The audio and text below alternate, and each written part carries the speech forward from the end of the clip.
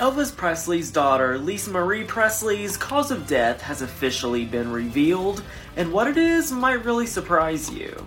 According to the LA County coroner, Lisa Marie Presley died from a small bowel obstruction.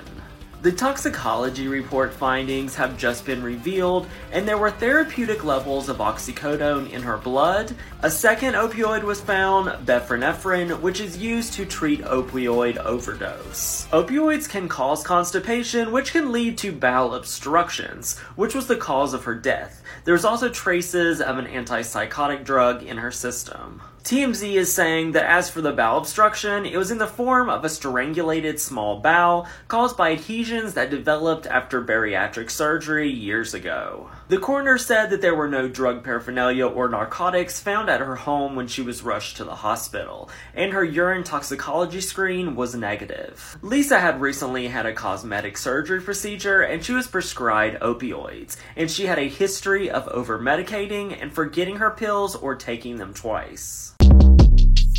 Short Cast Club